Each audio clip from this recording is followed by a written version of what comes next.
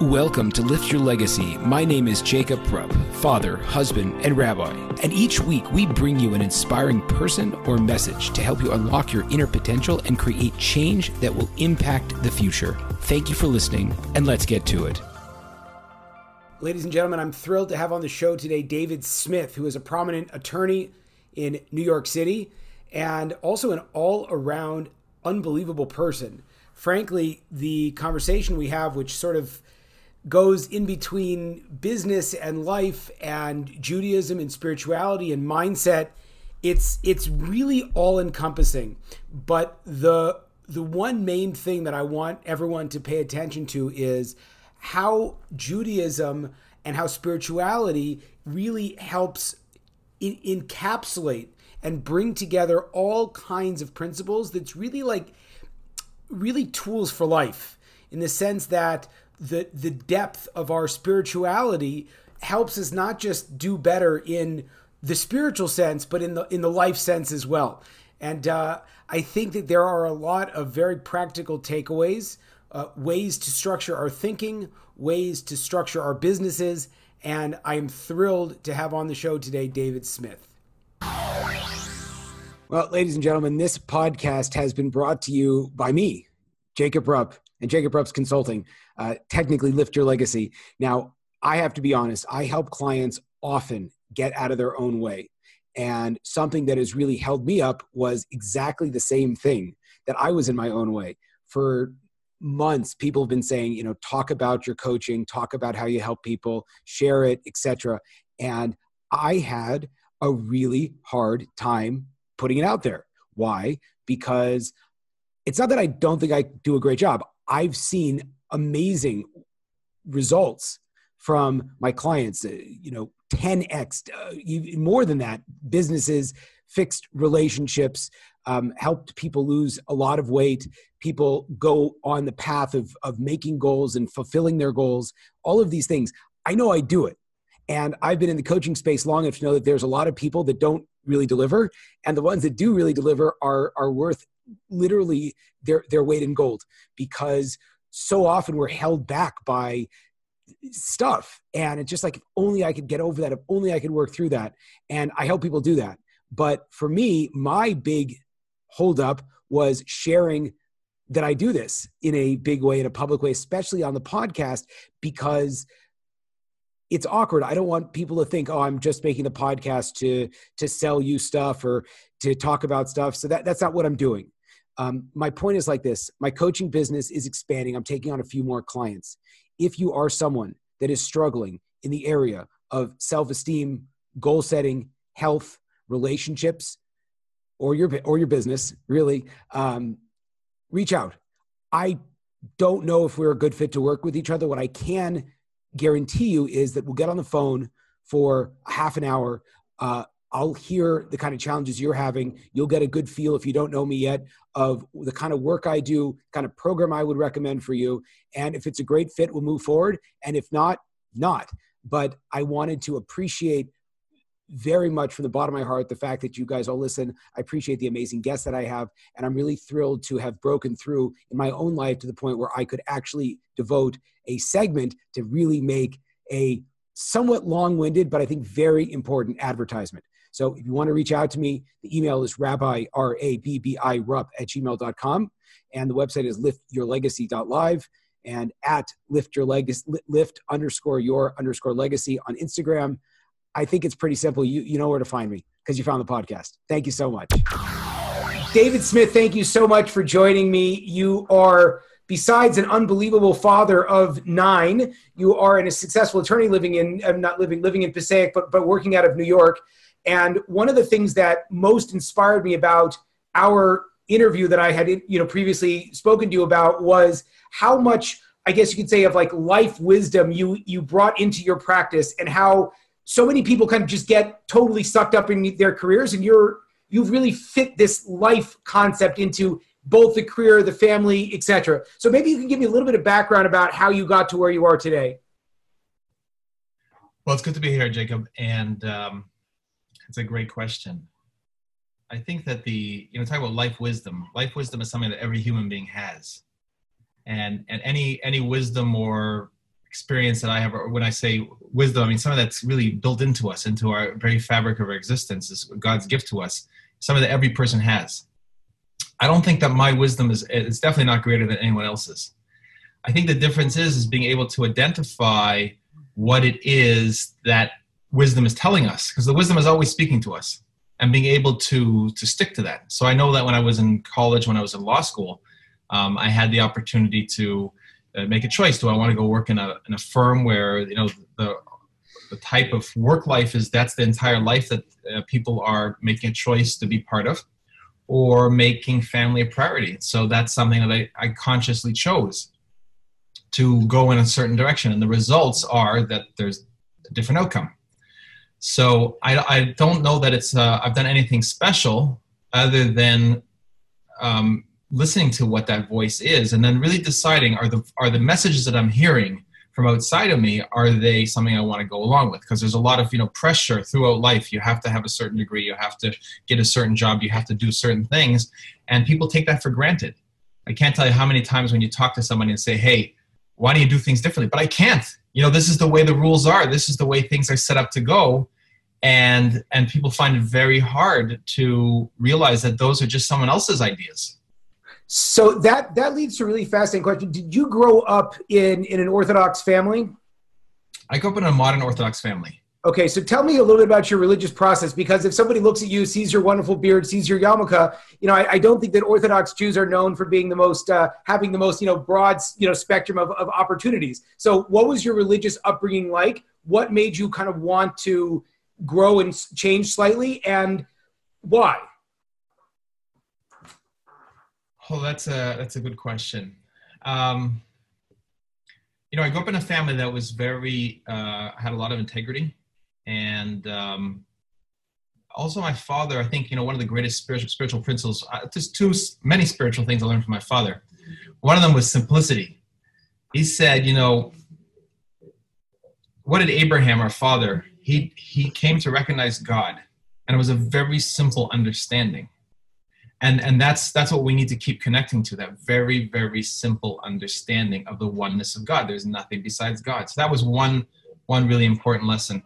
The other important spiritual principle was the ability to make our own path in life, that it's really, we don't have to do what everyone else is doing. So I remember my father was now passed on, but he would not let a television in the house. And it was not from a religious conviction, but it was really from a conviction that he wanted to be able to determine what input was going into his brain, and not surrender his brain to another person who decided what he wants to, put on a TV show or onto a movie.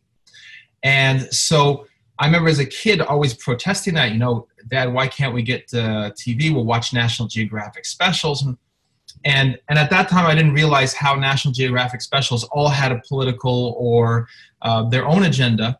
But it seemed very sweet and innocuous. And so he, of course, didn't give in to that. And that was really a tremendous spiritual lesson, that whatever path we're choosing, the real job of a parent, the real job of each one of us, is to develop a spiritual compass, to be able to transmit that spiritual compass to our children. What do you mean by spiritual compass?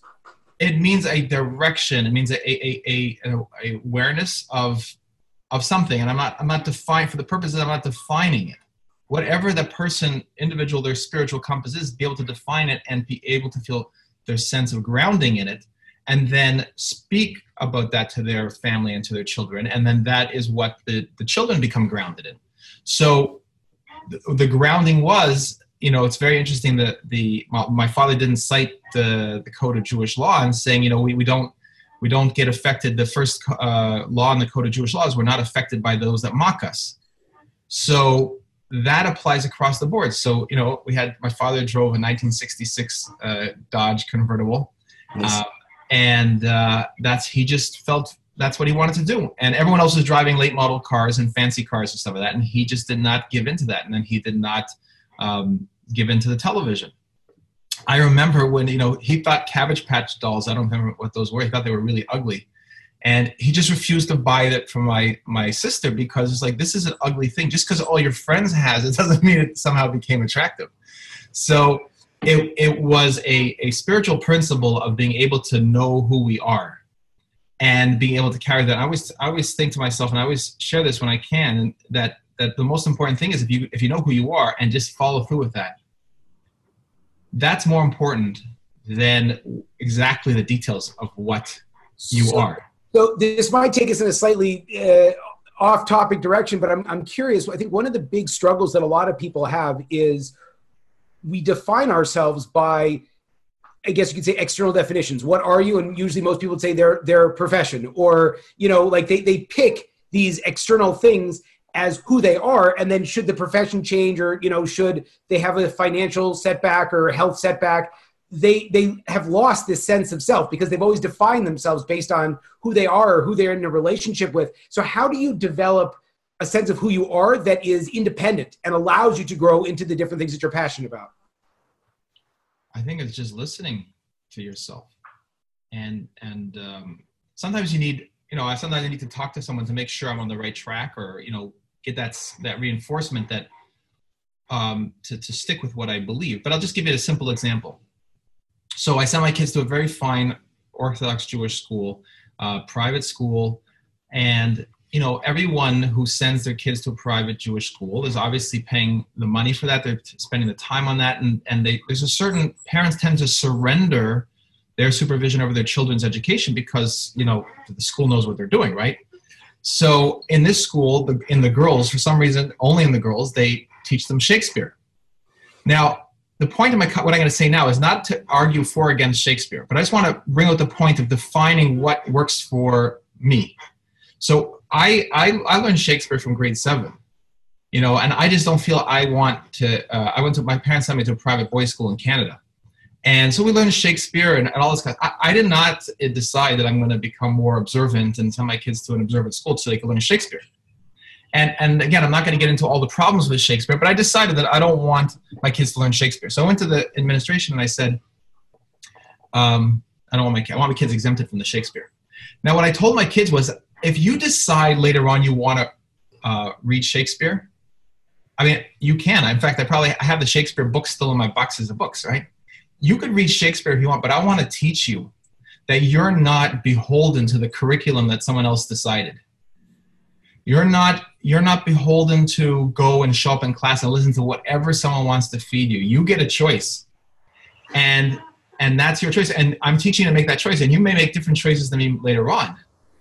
But I'm giving you an example of how to make those choices, even to the extent of exempting you from the official curriculum. And wow.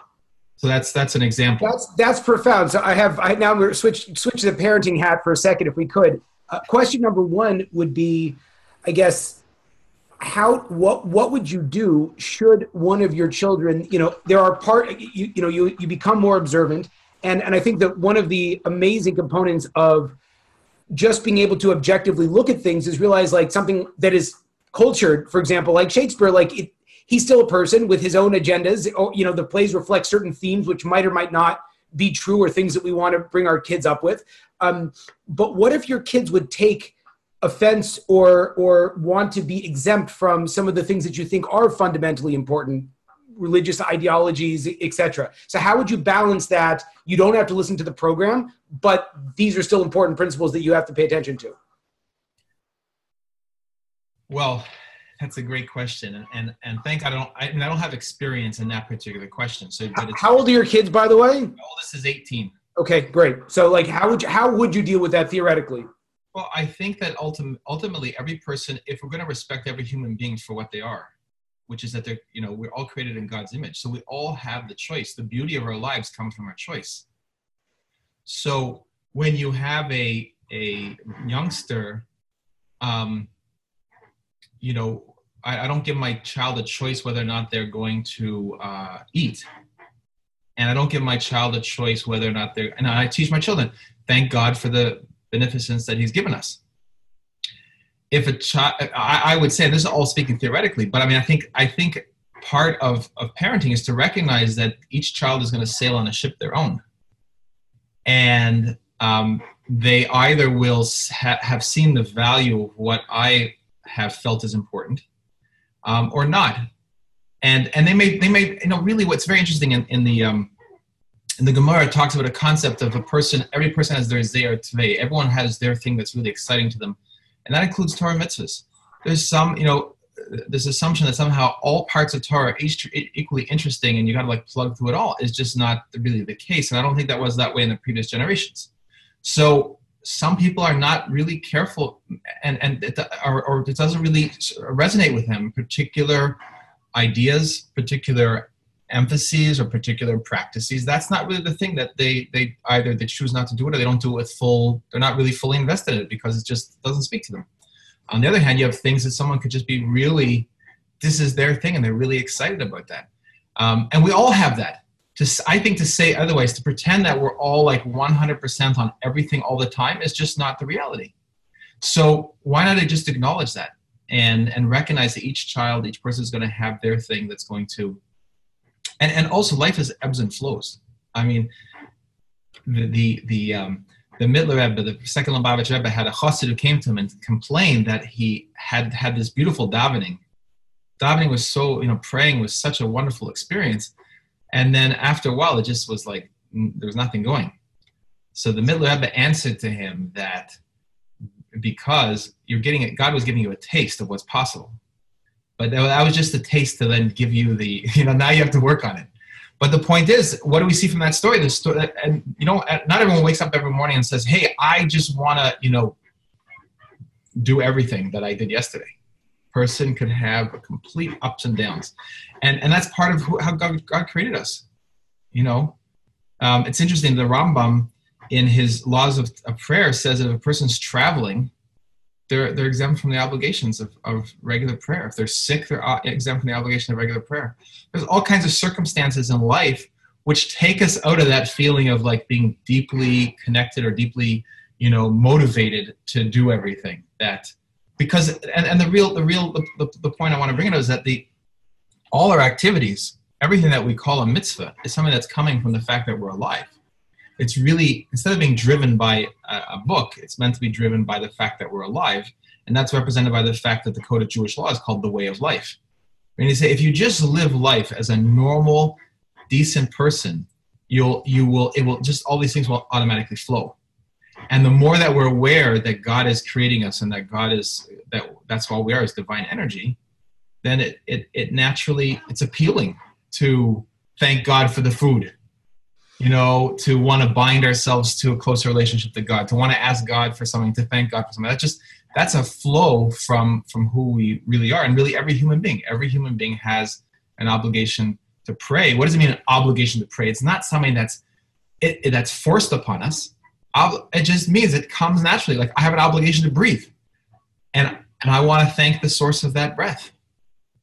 Meaning that, thank you, that was fantastic. Meaning that if a child, for example, doesn't feel it, it's not so simple for the parents to say it's the school's fault or it's the child's fault, but it could be that the parent themselves do not have a healthy relationship with the religion where, like you said, like where they're viewing it as oppressive or negative and they aren't in their own flow, where this is kind of a natural outgrowth of who they are and that it's beneficial. That's what I'm hearing. It's like that it has to sit well with you as the parent, first of all, for it to sit well with the kids. And that is an ebb and a flow.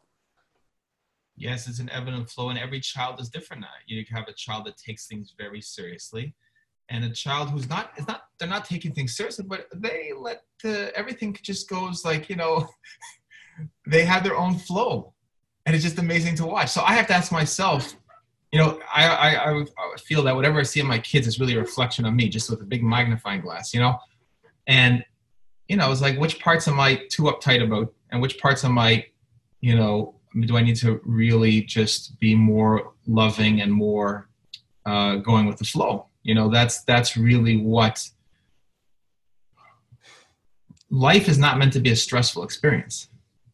And if the process, I don't think anybody if you ever need to make a billboard, that's your billboard. You want to hang outside of your office. Right. That's amazing. And that's, if we're approaching anything, I mentioned to you about the three principles, and that one of my teachers, Dr. Bill Pettit. Teachers where? We did religious, college, law school? Well, Dr. Pettit, Bill Pettit, I went to actually in Minneapolis, where you're headed to. Okay. He had given a 3-day workshop called Nothing Lacking, Never Broken, nothing lacking. And one of the things that he talks about is that whenever we feel that stress, the pressure inside of us, the distress, those are like rumble strips on the side of the road. Life is meant to be just like you're cruising down 55, 65, 70, whatever that speed is, when the road, everything's just like really smooth on the highway and the engine is just like in that perfect groove. That's life. That is life. And that's the way God designed it. When we start feeling differently, those are the rumble strips. That's to let us know that we're using our divine power of thought in a way that's hurting us. So it's a warning sign. When the stomach is feeling stressed, when we get fear, when we're feeling anxious, when we start getting medical conditions, those are all gifts from God to let us know. Just like you're driving along and then you're like, they feel the rumble strips. You don't start complaining about the engineer of the road and the guys that build the road. You're like, oh, thank God they put the rumble strips there to let me know I got to get back on track. So that's the same thing with all these difficulties. When our income is not working out right, when our shalom bias is not working right, when things are not going the way we want, and more particularly, those are the externalities. But when the internal world is feeling anything other than that smooth place, that means we're hitting the rumble strips. And those are wake-up calls. So how do you with that concept, obviously you went to law school, you built a successful practice. Obviously you weren't cruising on easy street. And I think that when you say something like that, we have a tendency to want to fall into complacency. I mean, I'm just hearing what you're saying. How do you combine that with working really hard and trying to go after the things that you want, as opposed to saying, well, maybe I should try to become a little bit more complacent? Well, Jacob, that's a great question, but it's coming from a whole bunch of thoughts that we have about how we need to work hard to get something. Can you just do the 3 principles first before we go into that? Because I love that. That's great. Go for it. Tell me. Well, if we want to go back to what the 3 principles are. Yes, please. Give a little bit of a background about what it is. Okay, sure. So the way I understand 3 principles, and I encourage you to listen to more Sydney Banks. Sydney Banks was a very simple Scottish welder who lived in British Columbia. And he just had this realization that he would say all wise people in previous generations had this realization also. But just recognizing that all life, there's only 3 principles of life. There's 3, that apply in all circumstances, all situations. There's divine mind, which is the divine intelligence that is all things and through all things and beyond all things. We could call that God. There's divine consciousness, which is our awareness of God and of our own existence. And there's divine thought. Thought is the thoughts, that the power of thought that comes into our head. We have thoughts, a constant flow, a constant stream of thoughts. But we don't have any experience of existence other than through these 3 divine principles. So anything that you're experiencing right now, or I'm experiencing right now, is through thought. If I'm hungry, I'm having a thought that I'm hungry. If I'm having a thought that I'm enjoying this conversation with you, I might be having a thought. I wonder if you're enjoying this kind of, I can have thinking about what you're thinking, but it's all my thought. And if we pay attention, we'll see that some thoughts, we have a really good feeling when we have those thoughts, and other thoughts just bring an immediate rush of stress. And so there's that flow of thoughts. Now we can't. You would say, and this is something that I speak to clients a lot about it, because I had to deal with so much of this in my own life. A lot of times people say, well, but this is actually true. I am having this kind of a problem in my personal life. That's true. And we push back and we say, well, it might or might be you're having the thought, that's for sure. And that thought that this is a stressful thing, just like you're saying, if that doesn't sit well with you, maybe you should change the thought about it. How do you deal with that kind of a concept that, especially in the Western world, we are so conditioned to thinking that our thoughts are reality? Well, we need to learn how our minds are, how our minds work, how our thought works, and not use it against ourselves. Because most of the time we're using it against ourselves. And we cannot control what thoughts come into our heads. There's a constant stream of thought. But we can choose which ones we're going to take seriously. And we have, basically, there's 2 types of thoughts. there's insecure thoughts, and there's secure thoughts. And insecure thoughts, I mean, I can see the smile on your face. We all know what an insecure thought is. Is my tie done okay? You know, how do you like the wall behind me? You know, those are all insecure thoughts. Because you're looking for someone else to justify your existence, so to speak. Well, that's one form of insecure thoughts. Right. You know, I'm not good enough. I'm not going to be good enough. Things are not good enough. There's that imposter syndrome concept, right? I don't deserve to be here. There's but those are all thoughts. It's not a syndrome. It's just a thought. Right. At the end of the day, that's all it is a thought. And all we are, the gift that we have is the ability to have a different thought in the next moment. My habitual thinking that I may tend to an insecure thought is only a habit. It's not a disease. It's not a requirement. And it's no one else's fault other than the fact that I continue to habitually think that thought. And when I can make that choice to realize what it is, and I don't even have to change my thinking. I mean, I could, but I also, because I have a choice. But I'm saying, if I just let that thought go, you know, another thought is coming right behind that thought.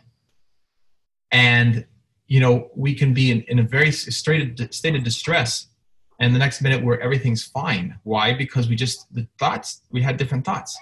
So that's really the gift of this understanding, is to recognize that whenever I feel those rumble strips, it's because I'm taking seriously an insecure thought. Will we make payroll? We want to increase double the size of our business. Will we have enough clients? You know, these are all insecure thoughts, and there's an infinite number of combinations. But here's the key, Jacob.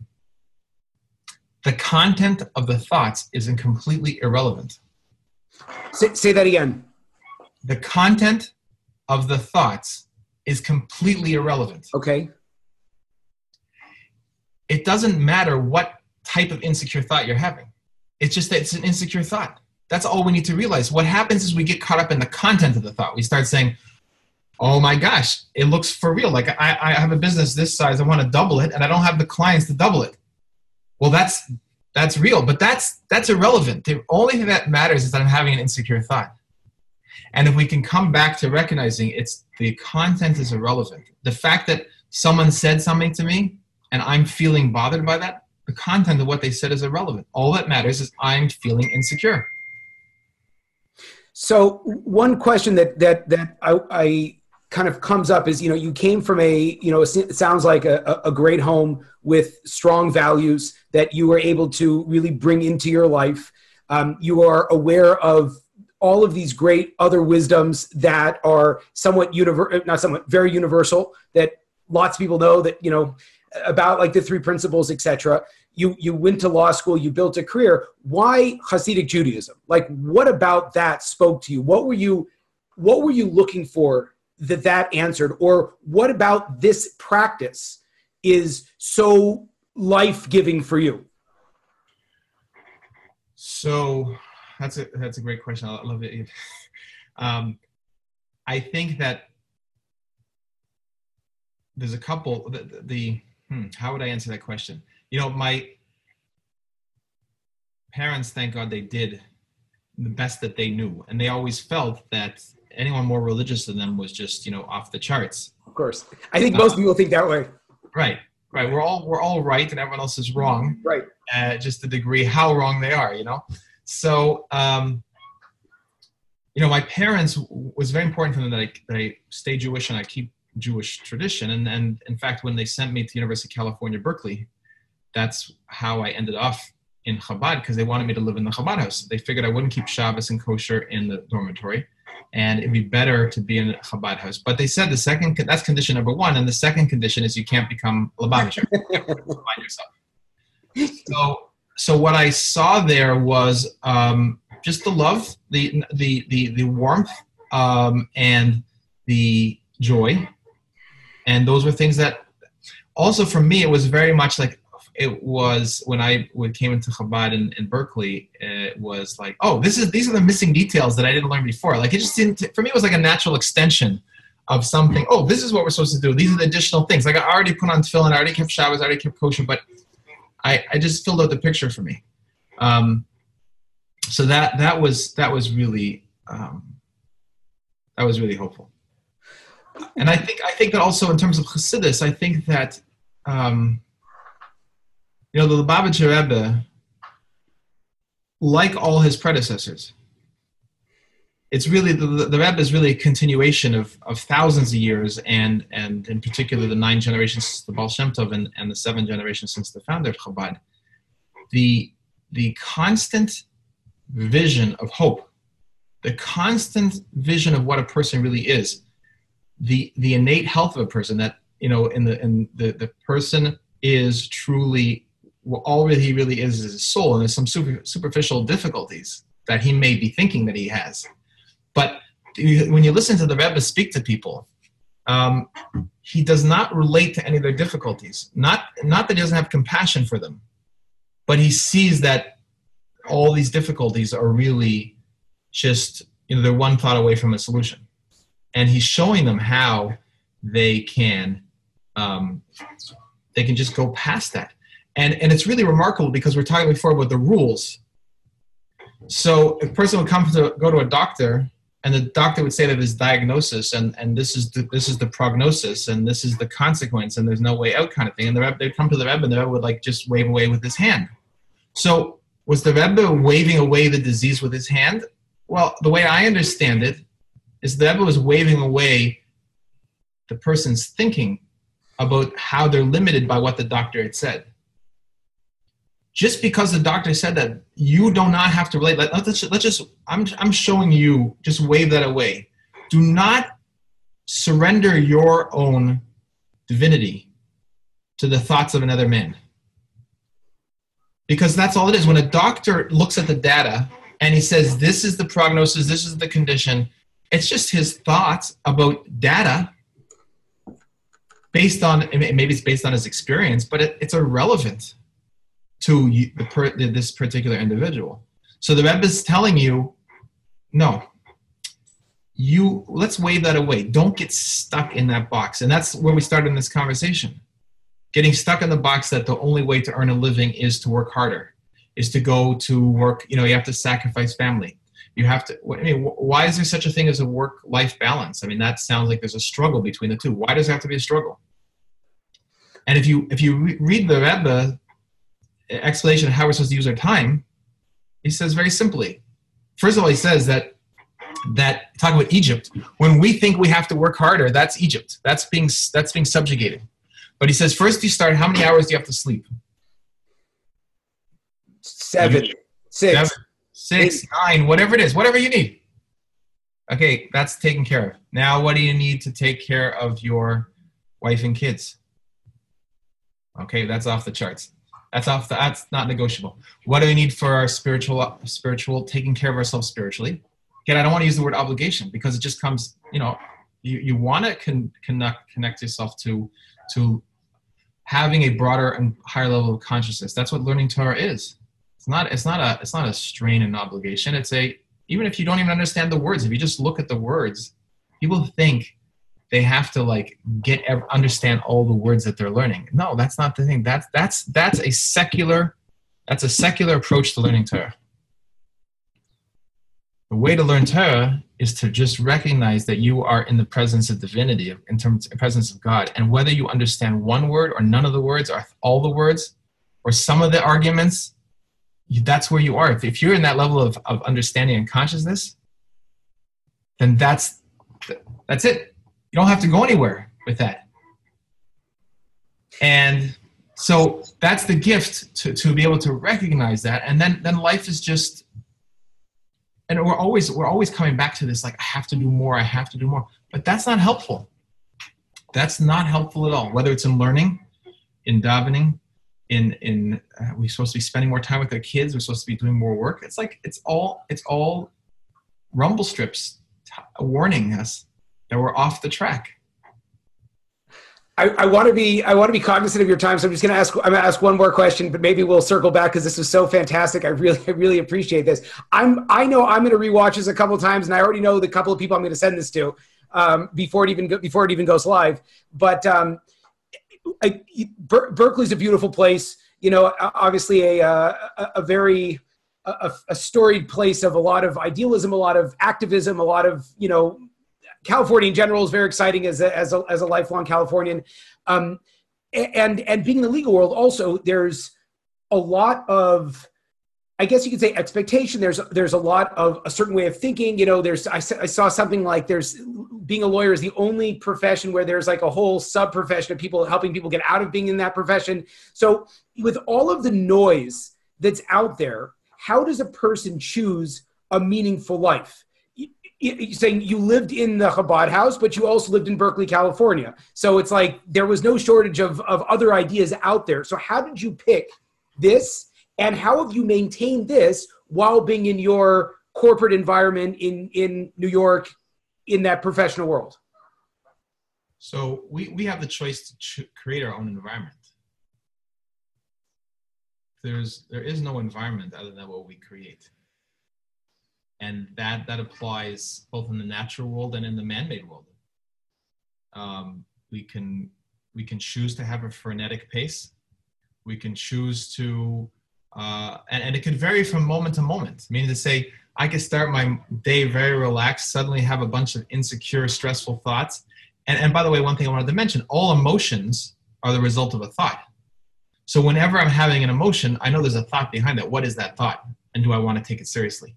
So if I am seeing that my level of mental busyness is getting higher and higher, I have a choice. Do I want to stay in there? Or do I want to go back to a quiet mind? Which may mean that I'm only going to do one thing the rest of the day instead of thinking I was going to do 90 things. But I was only going to do one thing anyways, or two things, and probably poorly because I was under such stress. But I think the key is that we make our own environment. We make our own environment. We can make any life that we want. And we can make any work environment that we want. We can make any way that our team members in our firm, how they interact. What do we set as our values? What do we set as our vision? That's something that we could do. And in our firm, I don't have it up on the wall right now because we just, as I said before, we just moved in and we're just getting the walls painted. But the spiritual principles that underlie this firm are really front and center, and everyone in this firm, Jewish and non-Jewish, is part of that. And we review them, and they're up there. And concepts like the importance of faith and hope, and believing that God provides our income, and we're not going to make a penny more than what's been set for us, so we don't have to cut any corners. These are things that I believe, and I can create an environment that will help the people that work with us. Not only does it screen out some people, both as clients and screening out clients. This is very important. What are we willing to do for a client? We're willing to do anything for an honest client who has an honest objective. That's what I think that's what I believe that a lawyer is meant to do anything for an honest client with an honest objective. But if the client's not honest, we want to determine that right away, and we want to screen that person out because it doesn't fit with the world. And I think there was a story with that in the article that you did, which I can get into another time if you wanted to. That's a fascinating story. But we really create the environment, and I'll bring out this concept. The fifth Lubavitcher Rebbe has a Maimer Chassidus, a Chassidic discourse called Maim Rabim. And one of the fascinating things I noticed when I started learning three principles and that understanding was that how this is really what the Alter Rebbe and Tanya was talking about, and what all the Rebbeim are talking about. But in this Maim Rabim, he talks about how it's really our thoughts that get us off track. And thoughts are constantly, it's like water, constantly ebbing and flowing. And when we have a thought in this direction, then our whole body and emotions go after that. And then we have a thought in the other direction, and thoughts and body. It's just going back and forth, and it's crazy making. It's crazy making because then we lose our ability to focus on anything productive, and that's how we can go through our lives. But he shows that that's not how we need to go. We can replace those insecure thoughts with a secure thought. And when we have a secure thought, then whatever I decide is the right thing to do for my business is the right thing to do, because people will see that I'm not making my determination based on an outside someone else's thinking or my thinking about someone else's thinking, but I'm making my choices based on my best understanding of what divine wisdom is telling me. That's beautiful. David, please tell us a little bit more about how we can find out more about you, about your firm, the kind of people you would like to work with, ideal clients. Give us more. So thanks for asking. So my website is edslaw.net, and you can read about the firm there. We also have a link to your article. Thank you. Maybe we'll have this YouTube video when it's done. I hope so. In terms of ideal clients, we're the first thing that on our list of 8 qualifications of an ideal client is that they have integrity. And then if they have to have integrity, they have to be a person that values the work that we're doing. They pay on time, obviously. They send referrals. They have a sense of humor. They're positive and pleasant to deal with. They're spiritual people. These are the things that we look for because, like I said, life is supposed to be meant to be. And when I say supposed to, when we get off on the rumble strips, it's all innocent. It's all innocent. We can gently bring ourselves back. Because when we get in the rumble strips or even fall off the road, it's just because of our thinking. Every human being in history has done the best they can based on the thoughts that they were having and taking seriously. And if we could look at ourselves that way and the people around us, and really starting with ourselves, but seeing the innocence, the psychological innocence of each one of us, that whatever things we do is only because we're taking seriously some thought in that moment. So we can get back on track right away. And I don't know what I maybe have lost track of your question. That's perfect. That's great. I really, that loving understanding of ourselves, that each one of us is really innately healthy. Each one of us has in us that divine wisdom. And no matter how a person is, whether they are sitting in a suit and a tie and looking just fine or sitting in a psychiatric ward, they are just processing thoughts. It's just thoughts going through them, and they're depending on which ones are taking seriously. And sometimes the people in the suits and the ties, they could be as bad off as the person in the psychiatric or worse. Worse off because they don't have any care. Right. No one's taking care and helping them. But the message for each one of those people is it's all a thought. Every moment is a thought that we're having these thoughts come through. And if we could lovingly look at ourselves in our innate health, see our innate health, see our psychological innocence, see what's really that we've just gone off track a little bit. And it takes nothing to come back on track except the next thought. Amazing. David, thank you so much for the time. It was such a pleasure speaking with you. I really appreciate it. Likewise, Jacob. Thank you. I really hope I'll have another opportunity. Absolutely. There you have it, folks. Another inspiring episode. If you enjoyed this, I ask you to please share this with your friends and to like us over on Rabbi Rupp through Facebook or on YouTube. And the more that we're able to get these important messages out, the more that we can really make an impact in the world. So I encourage you, please, to stay tuned. We have a ton of amazing speakers coming up, and also to tell your friends about it. Thank you very much.